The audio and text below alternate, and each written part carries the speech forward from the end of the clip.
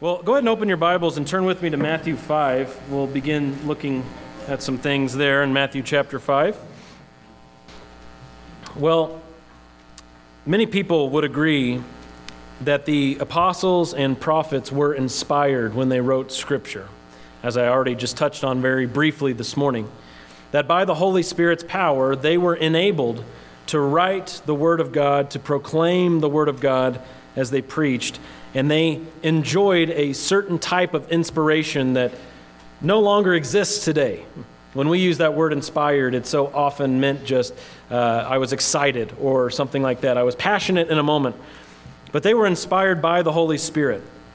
There are many people who would agree to that and yet go on to say, but their original message is now lost. That the Word of God was inspired, the Bible was inspired, but how do we know what they were originally saying? That message is now lost. Some, of course, say that there were precious truths removed from the Bible itself. Well, I want to start today by considering the difference between two very, very, very different people. The first being Bart Ehrman. I mentioned him last week, and I said perhaps it was the only time he would be quoted from this pulpit, and here I am opening with another quote from him. But he is a Bible scholar, he is an atheist, and he knows a lot about the Bible. He was a Christian for a while, though, and this is what he said. I did my very best to hold on to my faith that the Bible was the inspired Word of God with no mistakes, and that lasted for about 2 years. I realized that, at the time, we had over 5,000 manuscripts of the New Testament, and no two of them are exactly alike. The scribes were changing them, sometimes in big ways, but lots of times in little ways. And it finally occurred to me that if I really thought that God had inspired this text, if he went to the trouble of inspiring the text, why didn't he go to the trouble of preserving the text? Why did he allow scribes to change it? So you see, there was a lot at stake when it comes to this doctrine of preservation, at least in the life of this one scholar. If we don't believe that God preserved his word, then what are we doing here, right? If we believe the message is lost? Well, let me take you to someone who's very different than Bart Ehrman. His name is Jesus Christ. And you can read with me in Matthew chapter 5, verses 17 and 18. Look at what Jesus says about the preserved Word of God. Matthew chapter 5, verse 17. Do not think that I came to abolish the law or the prophets. I did not come to abolish, but to fulfill. For truly I say to you, until heaven and earth pass away, not the smallest letter or stroke shall pass from the law until all is accomplished. Now this is pretty fascinating, because when Jesus quoted from the Old Testament, from the law and the prophets, as he just presented them to us here, was he speaking from the original manuscripts from those prophets that he had in his hand at that time? No, he was not. Good job, Andy. No, he wasn't. In fact, he wasn't even quoting from the same language. They were often quoting from the Septuagint, which was a Greek translation of the original Hebrew manuscripts. So much like our English Bibles today are reliant on copies from the original language and then translated into our language, at that time, Jesus and the apostles were often quoting from the Septuagint, a Greek translation of the Hebrew Old Testament that relied on copies of the Old Testament. And notice what Jesus says here in verse 18. Not the smallest letter or stroke shall pass from the law until all is accomplished. You think Jesus believed that God could preserve his word through copying the texts? Certainly did. This is from Tom Pennington, a great quote. He says, Jesus did not speak of the truthfulness of merely the ideas and thoughts in Scripture. He spoke of the letters and words in the written Scripture. When he affirmed that neither the smallest letter nor the smallest stroke would pass away, he implied God had preserved his word up to that time in written form. By Jesus' day, of course, the original autographs had been lost. Instead, they relied, as we do, on copies that were ultimately made from those originals throughout generations. Yet Jesus consistently referred to those copies as the Scripture. That's important to note. It's also important to note that later on in Matthew's Gospel, in Matthew 24, Jesus is quoted as saying this an amazing statement that surely no other man could ever say in world history. Matthew 24:35, heaven and earth will pass away, but my words will not pass away. Who could say that but Jesus, right? There have probably been many men who have attempted to say such a thing, but history has proven their words will pass away. Jesus says, my words will never pass away. That's amazing.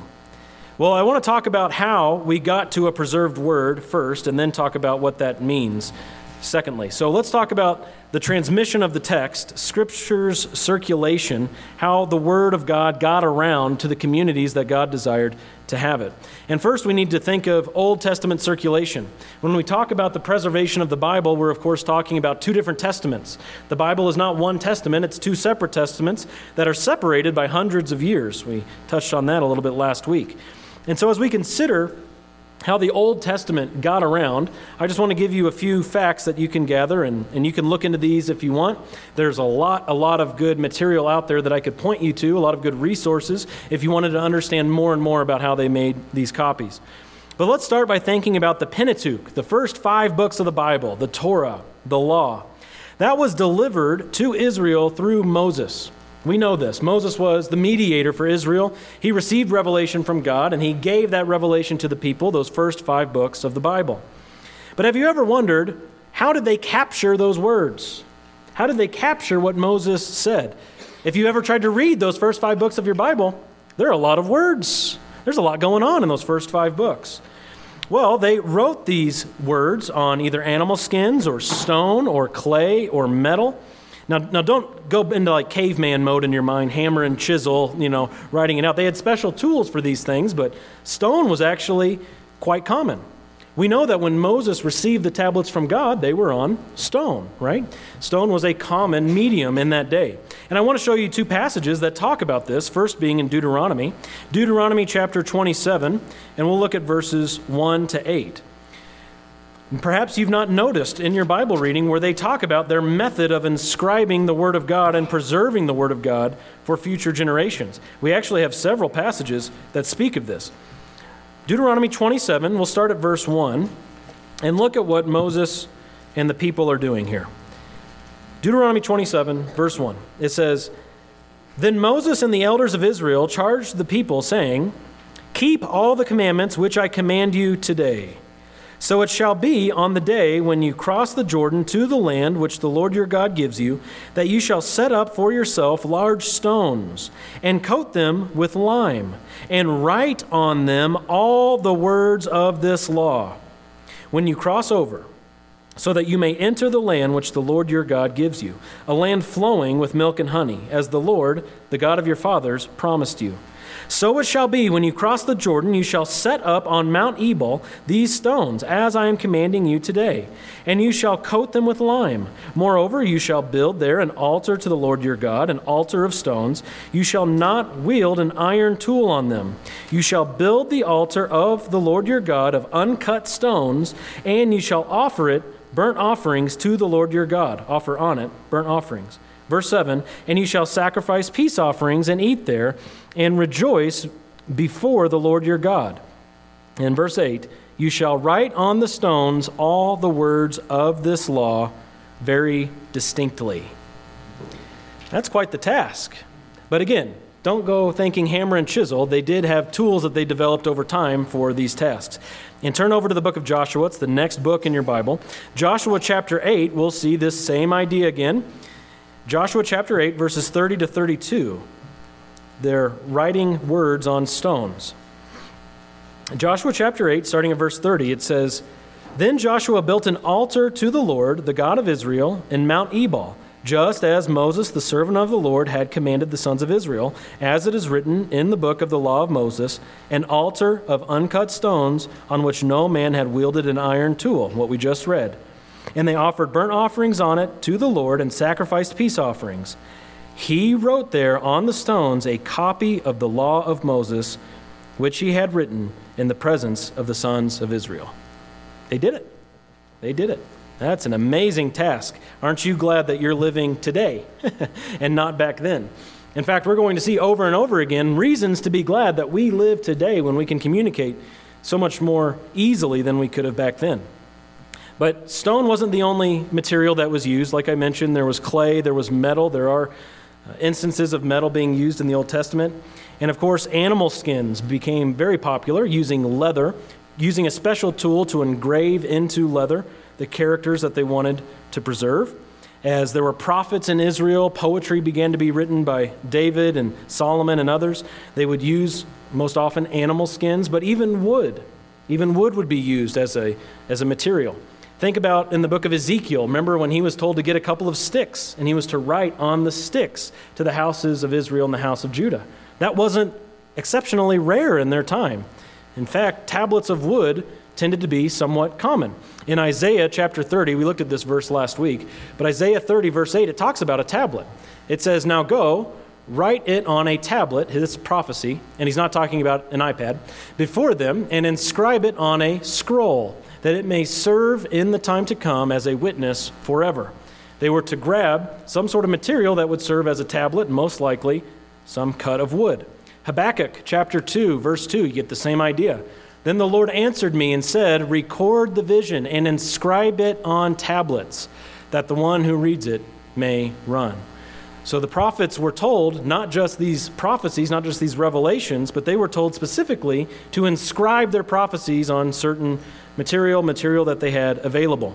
So often people will look back at the Old Testament and say, well, that was just an oral history.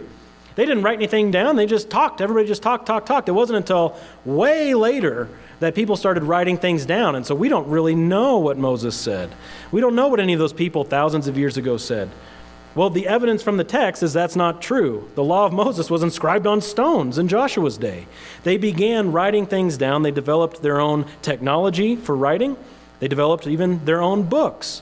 This Old Testament that Jesus and the apostles quoted from, the Greek translation of the Old Testament, what did that rely on? It relied on all these copies that came down through thousands of years in Israel, and they translated into Greek the Hebrew Old Testament. So that's just a note on Old Testament circulation. So much to read about that, and if you're into that sort of stuff, I could point you to different resources where you could do more study. But let's talk about New Testament circulation. The context, of course, is quite a bit different than for the Old Testament prophets. Just consider this.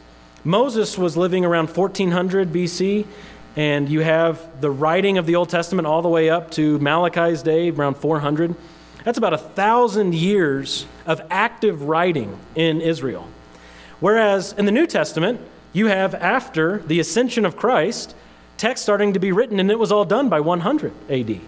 And so in a very short window, perhaps even just 50 years, all the New Testament texts were written. And right from the get-go, they were copied. They were copied immediately. Apostles and scribes wrote to specific audiences while they were on the move throughout the known world. They would be on their journeys. So the Apostle Paul would be on one of his missionary journeys, and he would write a letter to a specific church. We also know that Paul ended up in prison. He would be in prison somewhere and write a letter to a specific church, and it would be carried along by a go-between who would get the letter to the church. And by this time, writing and copying became much more common. Once we get to the turn of the century, the millennium, the turn of time, going from BC to AD, we have much more material available to people. There were more books that were being produced and kept. And initially, it was individual Christians and in these individual churches that were copying for circulation. Now, I use this reference in one of the sermons previous, but I think it's just so simple and powerful. When Paul wrote to the churches of Galatia, he only wrote one letter. But you can read the opening of that letter. It says, to the churches, plural, of Galatia. Well, they were in different cities throughout this region called Galatia. And so the first church that got it would make a copy, and off the letter would go. So copying happened very instantaneously. It happened very frequently as the New Testament was being produced. And there were two main materials that they would use in the New Testament times. So I know we're getting a little technical this morning, but hang with me. If you got a mint, pop a mint in, you'll be okay. There were two main materials that were used. The first is called parchment. And this is essentially animal skins. This is the leather. This is the idea of removing the fur or the hair and drying the skins, going through a very deliberate process to make it better for writing, using special tools to carve out a message on parchment. And this was pricey. Just like our day, leather is a little more expensive than other materials. and you only have a certain amount of animal skins around, right? And so it's not as abundant. What was more abundant, the second material that was often used, was called papyrus. Papyrus. Papyrus. Now, this was made from a plant. There were reeds that would grow in marshy areas, and these reeds could be stripped, and they could go through a process where you could end up with these strips of a reed that were interwoven. They were set perpendicular like a grid, and they would dry out, and they could write on the papyrus. And they could use ink. They could do a variety of methods to create these papyrus scrolls and books. Now, eventually, the papyrus was replaced by what's called a codex. The papyrus scroll was replaced by a codex. Papyrus scroll is a bunch of different papyrus, which are those reeds that are put together like a grid. They're glued together and they're put around a rod and rolled up like a scroll. So you're familiar with that image in your head. But eventually they said, wait a second, if we adjust the method just a little bit, we can make it a little more durable and write on both sides and glue it and bind it together on one end, and then it can read like a really nice book. The book's kind of like we know today. So eventually the codex came to replace the papyrus scroll. And these books from scrolls actually play a part in the way that we have divisions in the Bible. I found this to be quite fascinating. The scrolls were usually no longer than 35 feet. Okay, they have found some that are longer, but for traveling purposes and for weight purposes, they didn't want to make a scroll too big. You can just imagine carrying a wagon around with a big scroll wouldn't work very long, right? And so usually they weren't longer than 35 feet. And this is likely why Luke's account is broken up into two portions, the Gospel of Luke and the Acts of the Apostles, because he was writing to the same person for the same purpose. He was writing to Theophilus. He was investigating the life of Jesus and his followers. And it turns out, if you were to project back what we have of the book of Luke into scroll format, each one of those scrolls, Luke and the book of Acts, would be between 30 and 35 feet each. That's likely how we came to have two books, one called the Gospel of Luke and the other, the Acts of the Apostles. But as these scrolls evolved into what are known as codices, the codex, books, they were more well preserved. And they were able to get more content into one place. Now, for the first time ever, instead of just having the Gospel of Luke in a scroll that you would lug around, you could then get, because you're using both sides of the page, you could get Luke and Acts together. Or if you had access to the Gospel of Matthew early on in that first century and the book of Romans or something like that, you can start putting it all together in a codex, in a book. They could get much more content in there. But what I want you to think about this morning, what I really want you to dwell on this morning, is this process of copying. Now that you have a general idea of what kind of material they were working with and what kind of product they ended up with, I want you to think about the copying process, because this is what's really key in the conversation of, did God preserve his word? Did he preserve the actual original message? Well, the first thing you need to know is that copying was arduous. It was very, very difficult to copy back then, because they didn't have stenographers with typewriters or computers. They had to either have someone read them the text while they were writing, or they had to look at it themselves and write. They didn't have desks very often. Perhaps some people did, but it was actually quite common to sit crisscross applesauce on the ground, and that's how they would write. That's a very difficult way to write, isn't it? But to have a desk is much easier. They weren't able to go on and turn on an electric-powered or a battery-powered lamp for their light. They had to use candles if it was dark. And you know what candles do? They sometimes start fires. They sometimes get knocked over. And sometimes you run out. Sometimes they get dim and you're still trying to write. Very difficult process. They didn't have any knowledge of ergonomics, of course, as they were sitting there crisscross applesauce on the ground. And so they got tired. Hands would cramp, backs would cramp, legs would cramp. You know what that's like. Have you ever tried to sit down and copy the entire Gospel of Matthew? Well, if you tried to do that, sitting down on the ground like that, you get tired. Also, they had no climate control. In the summer, it was hot, and in the winter, it was cold. They weren't able to go into a climate-controlled room like this and to have peace and quiet and to have a comfortable environment in which they could write. And there are more elements that I want to bring up momentarily. But through church history, copying these New Testament letters really exploded. And we see it in the New Testament itself. Turn with me to 2 Timothy. 2 Timothy chapter 4. toward the back of your Bible, before the book of Hebrews, you find 2 Timothy. And Paul actually talks about copies of what we can assume are the scriptures that were very important to him, that were portable, and that he wanted to have with him in the final days of his life. 2 Timothy chapter 4, and we're going to look at verses 9 to 13. 2 Timothy 4, verses 9 to 13. Writing to this young pastor, Paul says, "Make every effort to come to me soon. For Demas, having loved this present world, has deserted me and gone to Thessalonica. Crescens has gone to Galatia, Titus to Dalmatia. Only Luke is with me. Pick up Mark and bring him with you, for he is useful to me for service. But Tychicus I have sent to Ephesus." Now, verse 13, check this out. "When you come, bring the cloak which I left at Troas with Carpus, and the books, especially the parchments."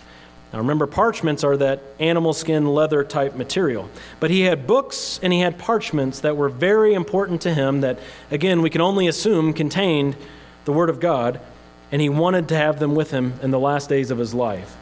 Very early on, even before the New Testament was finished being written, we see that writings were collected. They were put together in certain collections. And again in 2 Peter, this is go forward toward the back of your Bible, past the book of Hebrews, 2 Peter chapter 3. We looked at this last week, but consider it again from perhaps a little bit of a different perspective. 2 Peter chapter 3, starting at verse 15.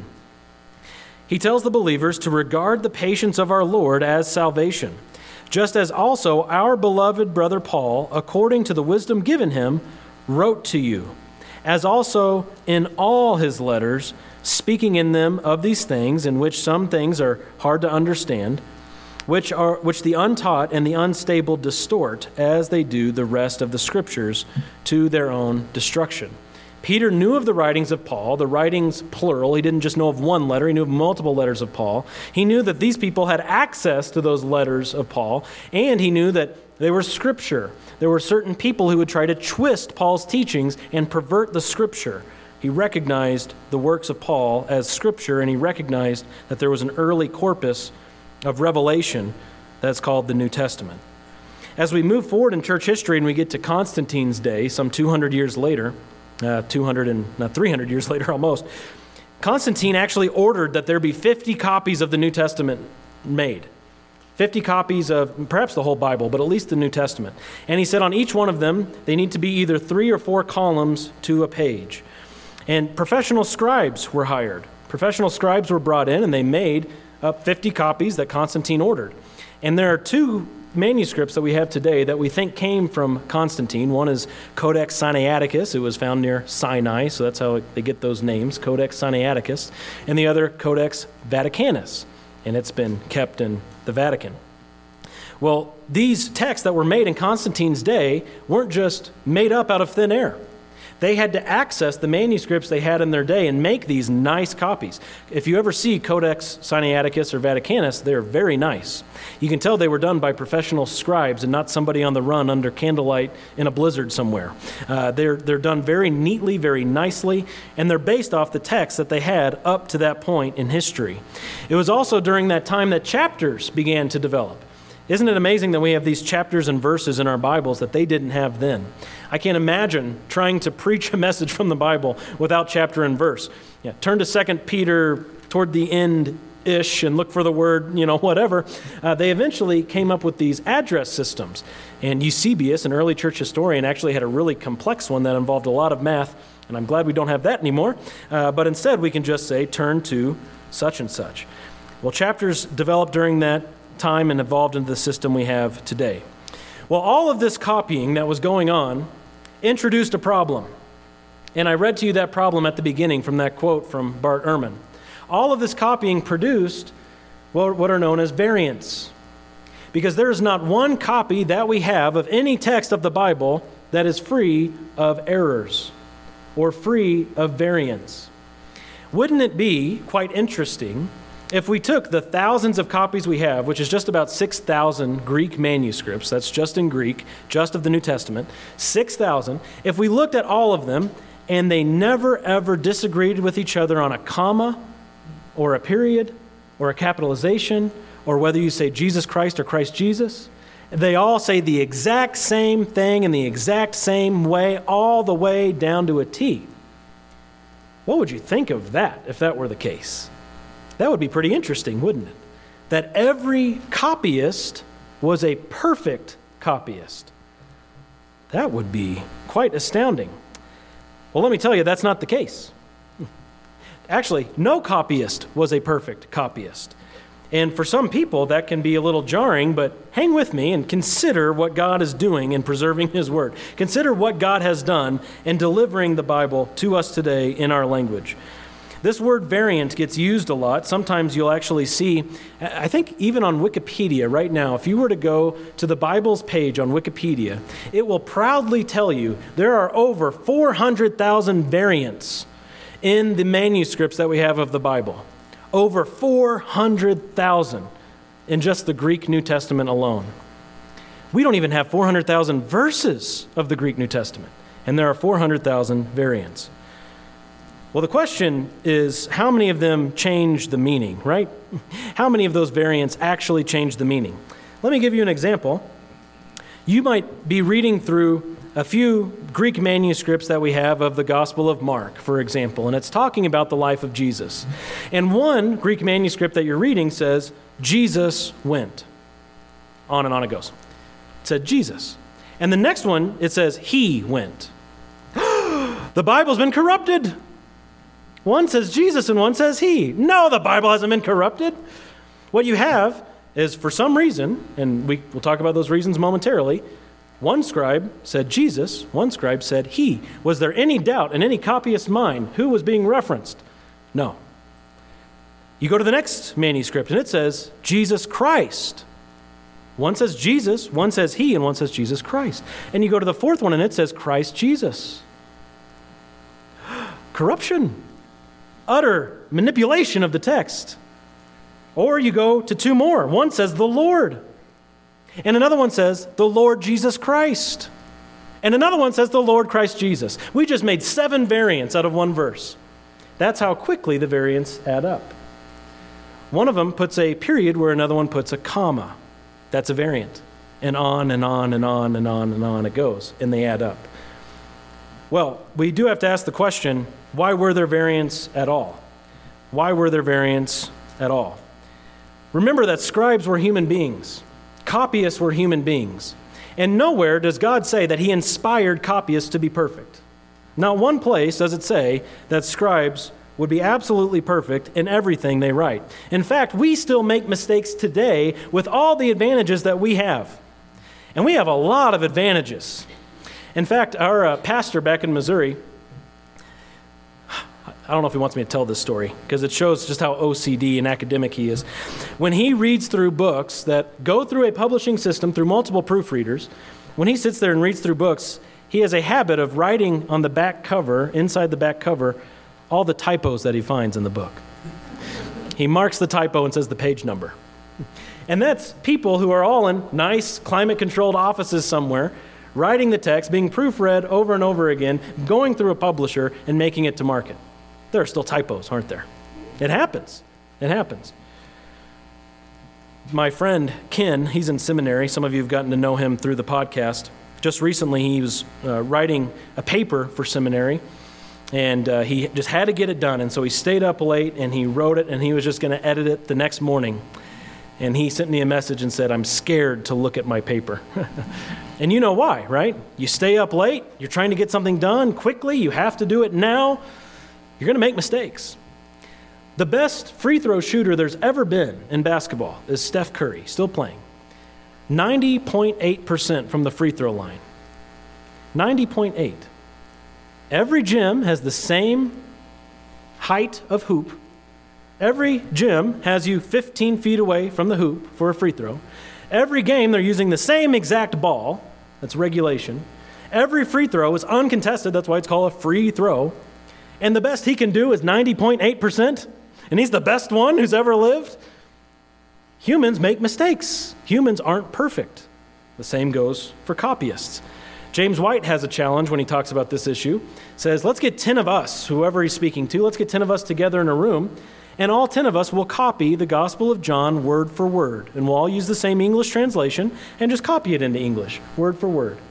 Do you know how many different copies of the Gospel of John we'll get at the end of that? 10. 10.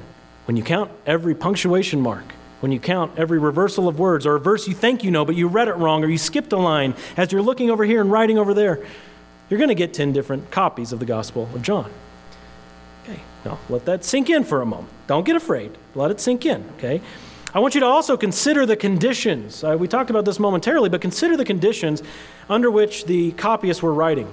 Bruce Metzger, a New Testament scholar, tells an amazing story of this scribe who actually talked about his process of copying. It was in the middle of a blizzard, and his ink froze, and his hands became numb. But we know that in the 1st century, 2nd century, 3rd, and even into the 4th, Christians were under great persecution, weren't they? You weren't supposed to have that book in the Roman Empire. They were trying everything they could to get that book out of society. And so what do you have to do? You fight through it. You fight through. And it could be really, really hot. You could be famished. There could be a famine in the land. There could be all kinds of factors going into the copying process to create such variants. They had limited materials. They sometimes used abbreviations. They sometimes had to make assumptions by what the abbreviations were from the former copyists as they were making their own copy. And so variants appear over the course of time. So with that admission, as we confess that, as we admit that, how can we still maintain that God has indeed preserved the Bible? How could we ever hold to the doctrine of preservation?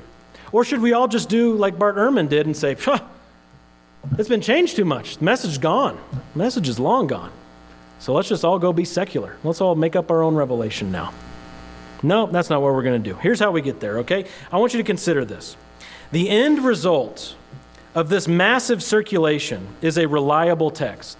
When you consider how God has preserved His Word, the end result of such massive circulation of His Word is a reliable text that's been passed down to us.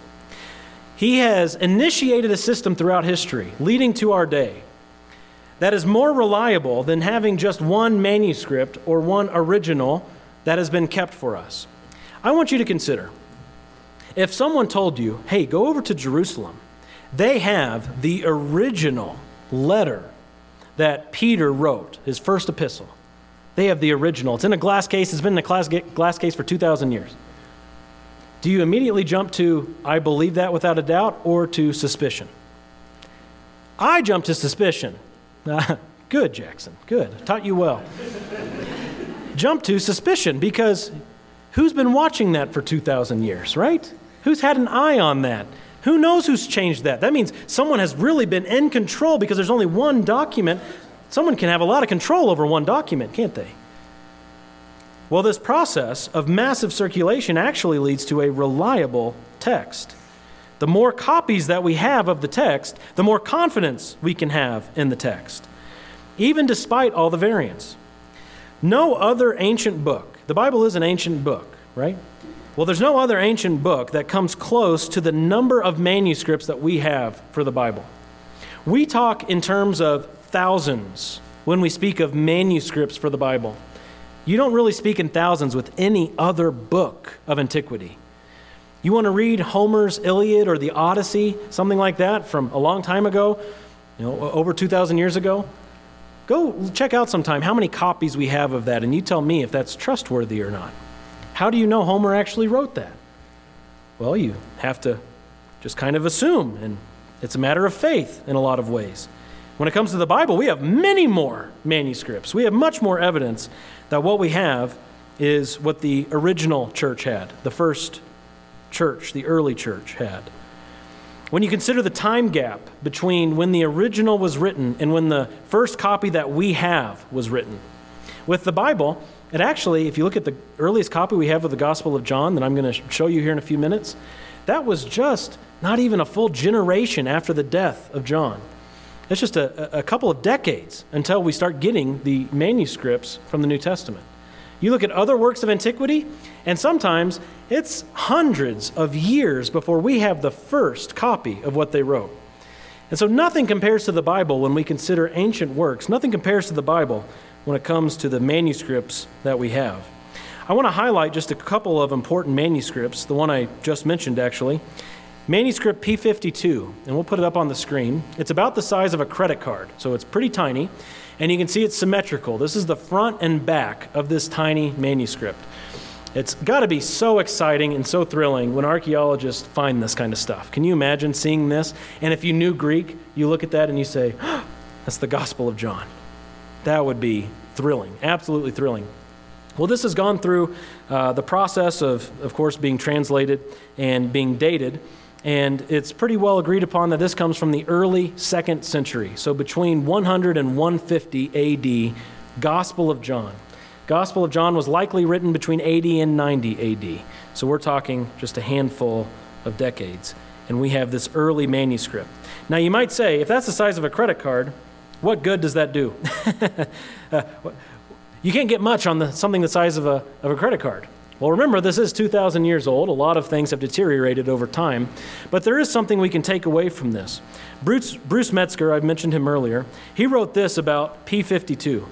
Bruce Metzger said, although the extent of the verses preserved is so slight, in one respect, this tiny scrap of papyrus possesses quite as much evidential value as would the complete codex. Just as Robinson Crusoe, seeing but a single footprint in the sand, concluded that another human being with 2 feet was present on the island with him, so P52 proves the existence and use of the 4th gospel during the first half of the 2nd century in a provincial town along the Nile, far removed from its traditional place of composition. The Apostle John was up in what's now Turkey writing that gospel, and this was found along the Nile in Egypt, just a couple of decades later. That's pretty fascinating, wouldn't you say? That the word was getting around. And even though it is just a tiny scrap, it's the Gospel of John in Africa. How did that happen? The word was getting around. I want to show you another early manuscript. This is P72. This contains 1st and 2nd Peter and the book of Jude. This comes from the 3rd century, so the 200s.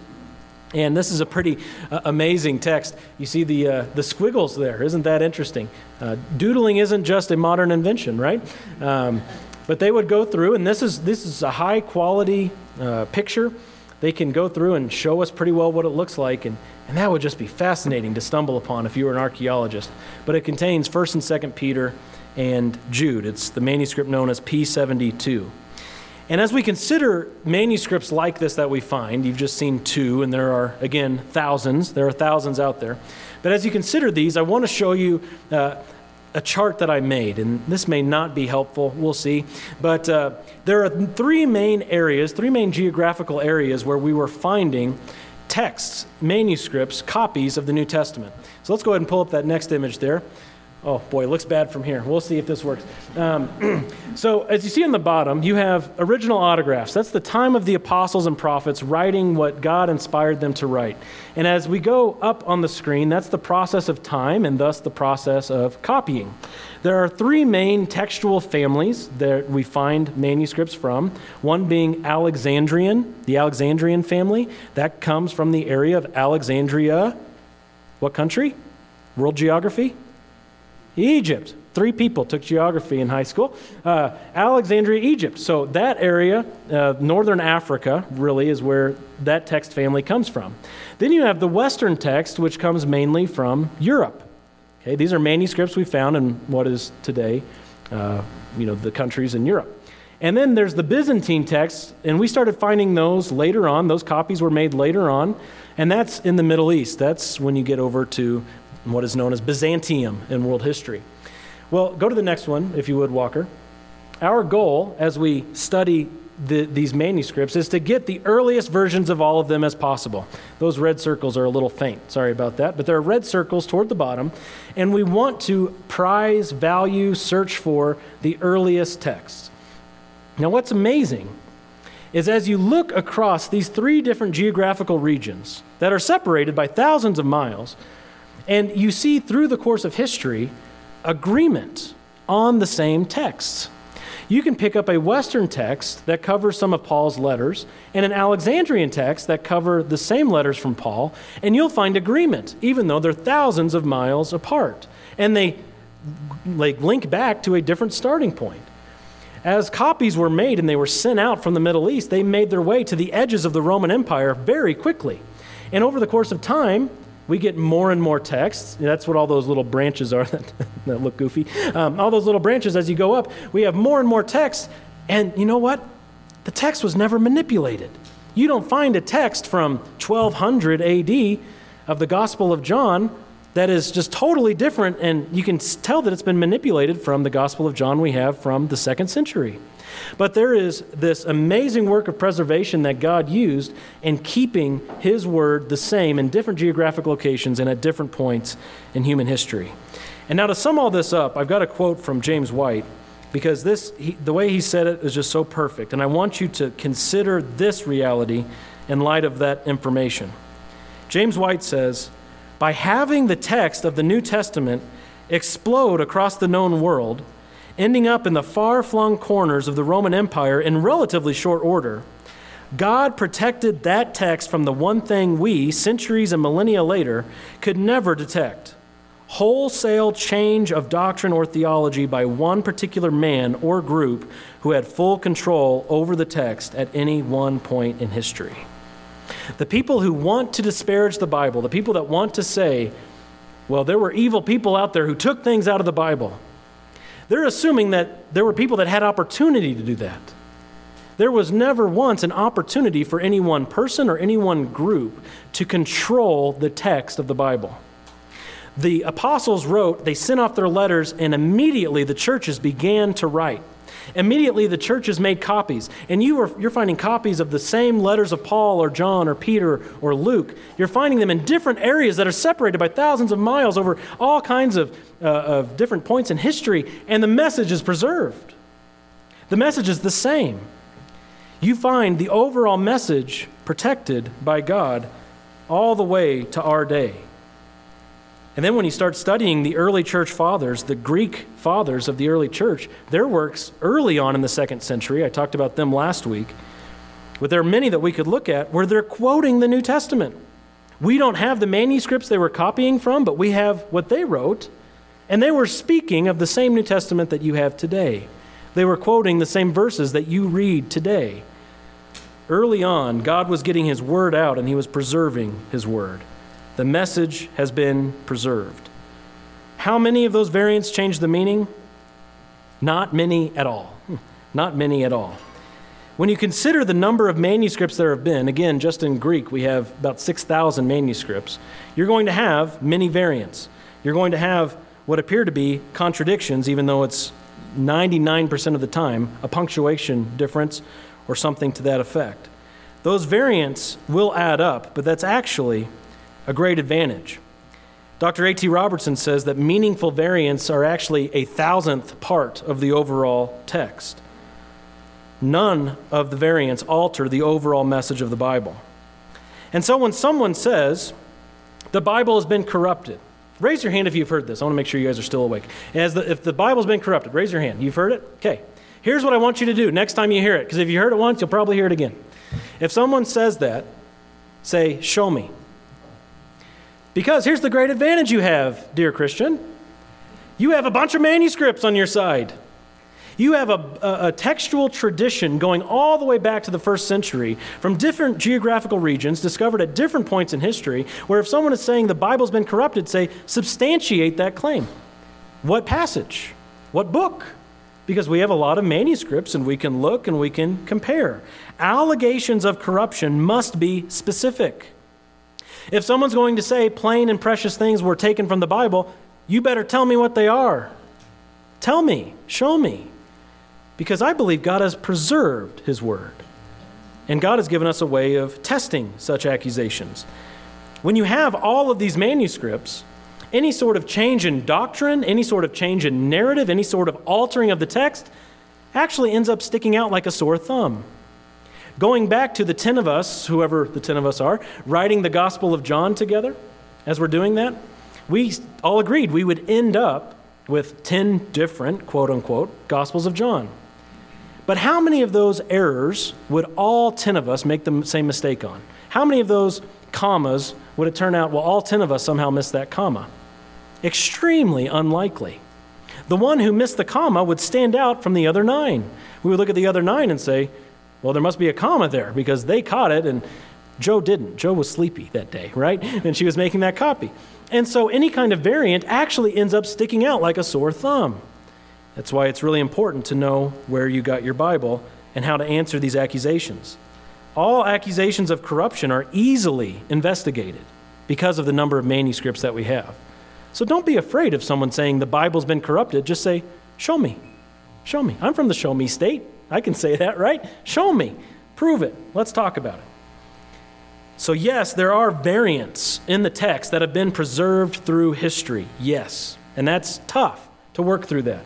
But here's the good news. The original message has also been preserved through history. We have so many manuscripts that as we look at the grand scope of what God has given His church, it's really a gift of grace. As we look at that grand scope, we can say God has preserved His word.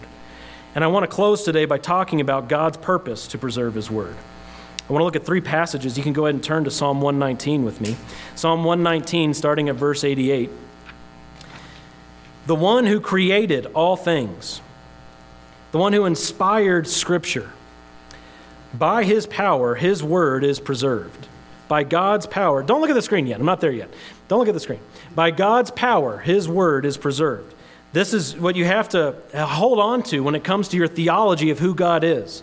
Because what kind of God is it who is powerful enough to create everything that we have in the universe, inspire men to write exactly what He wanted them to write, but then when it comes to preserving, His hands are tied. He can't do it. It's all open to any kind of corruption that anybody wants to introduce to the text. No. Our God is not just powerful enough to create all things, not just powerful enough to inspire His word. Our God is powerful enough, big enough to preserve His word. Okay? He's faithful. He will not leave us without the instruction we desperately need. He's not going to leave us in the dark. He's going to give us what we need. Okay, Psalm 119. You can look now. Psalm 119, starting at verse 88. The psalmist says, "Revive me according to your loving kindness, so that I may keep the testimony of your mouth. Forever, O Lord, your word is settled in heaven.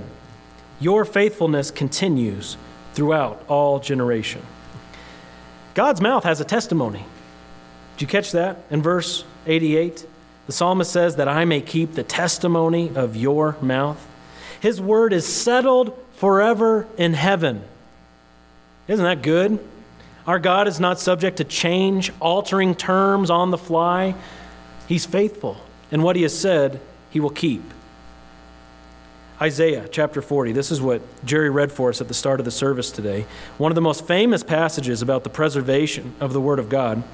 Isaiah chapter 40, verses 6 through 8.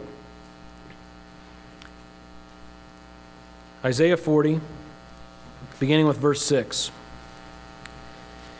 It says, "A voice says, 'Call out.'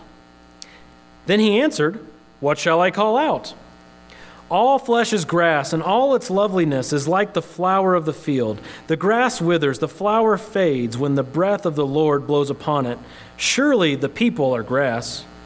Here's the promise. "The grass withers, the flower fades, but the word of our God stands forever." Unlike flowers, unlike grass, unlike human beings ourselves, God's word cannot fail. God's word cannot die. God's word cannot be stopped. God's word will not be replaced. God's word is settled forever in heaven. It is preserved once for all. He has a purpose for His word, and He makes sure that purpose comes to fruition. He has a plan that cannot be thwarted. His word is His. And you think God is going to let some grubby little sinners get their fingers into His stuff and mess it up? We see that, of course, in our world through the fall, but God's going to make that right, isn't He? And in the meantime, He's preserving His word for that generation He's calling out of darkness and into His kingdom. And then finally, 1 Peter 1 Peter chapter 1, he's actually quoting this Isaiah passage. 1 Peter chapter 1, starting at verse 23.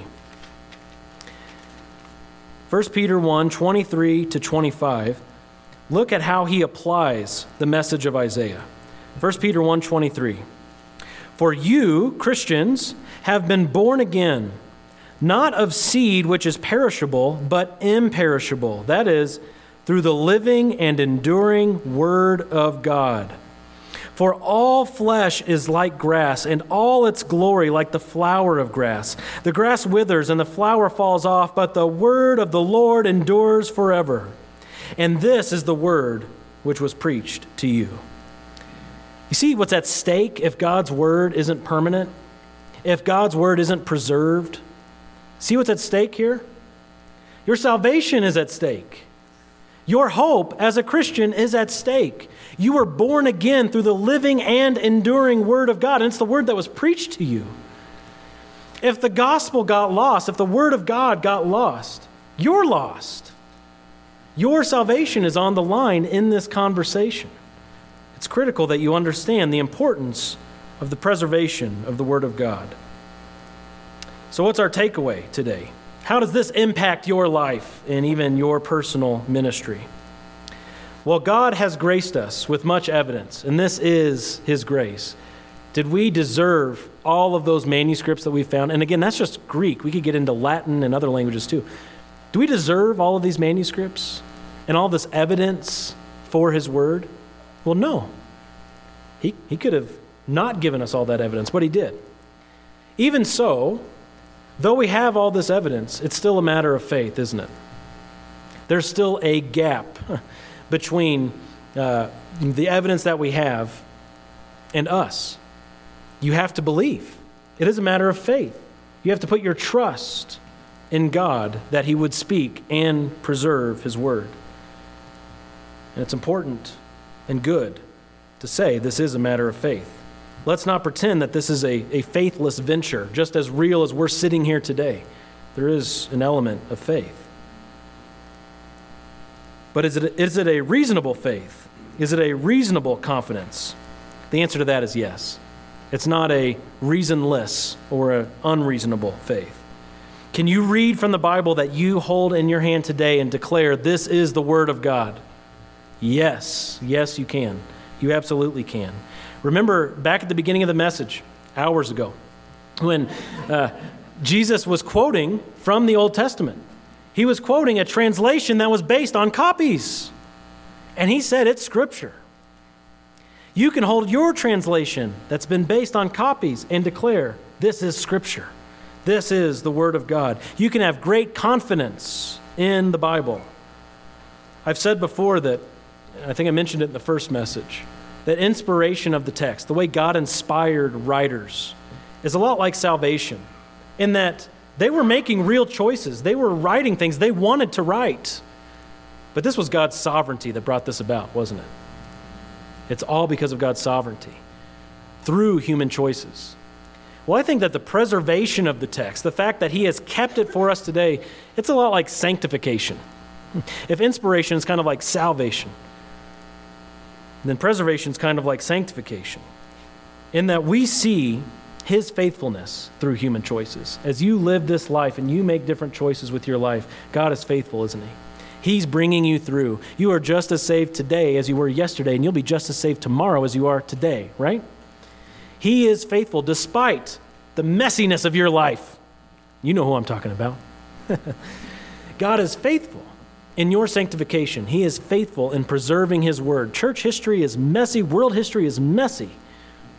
But He is faithful. He has spoken and He has promised, and He has kept His word for us today. He's faithful to us, and you better believe He is faithful to His own word. Let's pray. God, again, we thank You because You are the true and living God, the only one who could do this amazing work of giving humankind a book and preserving it and keeping it despite all the efforts of man to destroy it. You have proven Yourself faithful and strong. And God, we worship You alone. Through this text You've given us, we come to know You. We come to understand who we are. We come to understand more and more of this salvation that's been applied to us through the finished work of Christ. And God, we love you. Thank you so much for your grace in giving us not only salvation, but your word. It is not owed to us. We don't deserve it, but you have graced us with it. It is a gift out of your kindness and your love for your people. Thank you. And we ask that this word would revolutionize our thinking day by day, that we would be renewed in our minds by the word of God, that as your Spirit works through your word, we would become more and more like Jesus Christ, our Savior. And we ask all this in his name. Amen.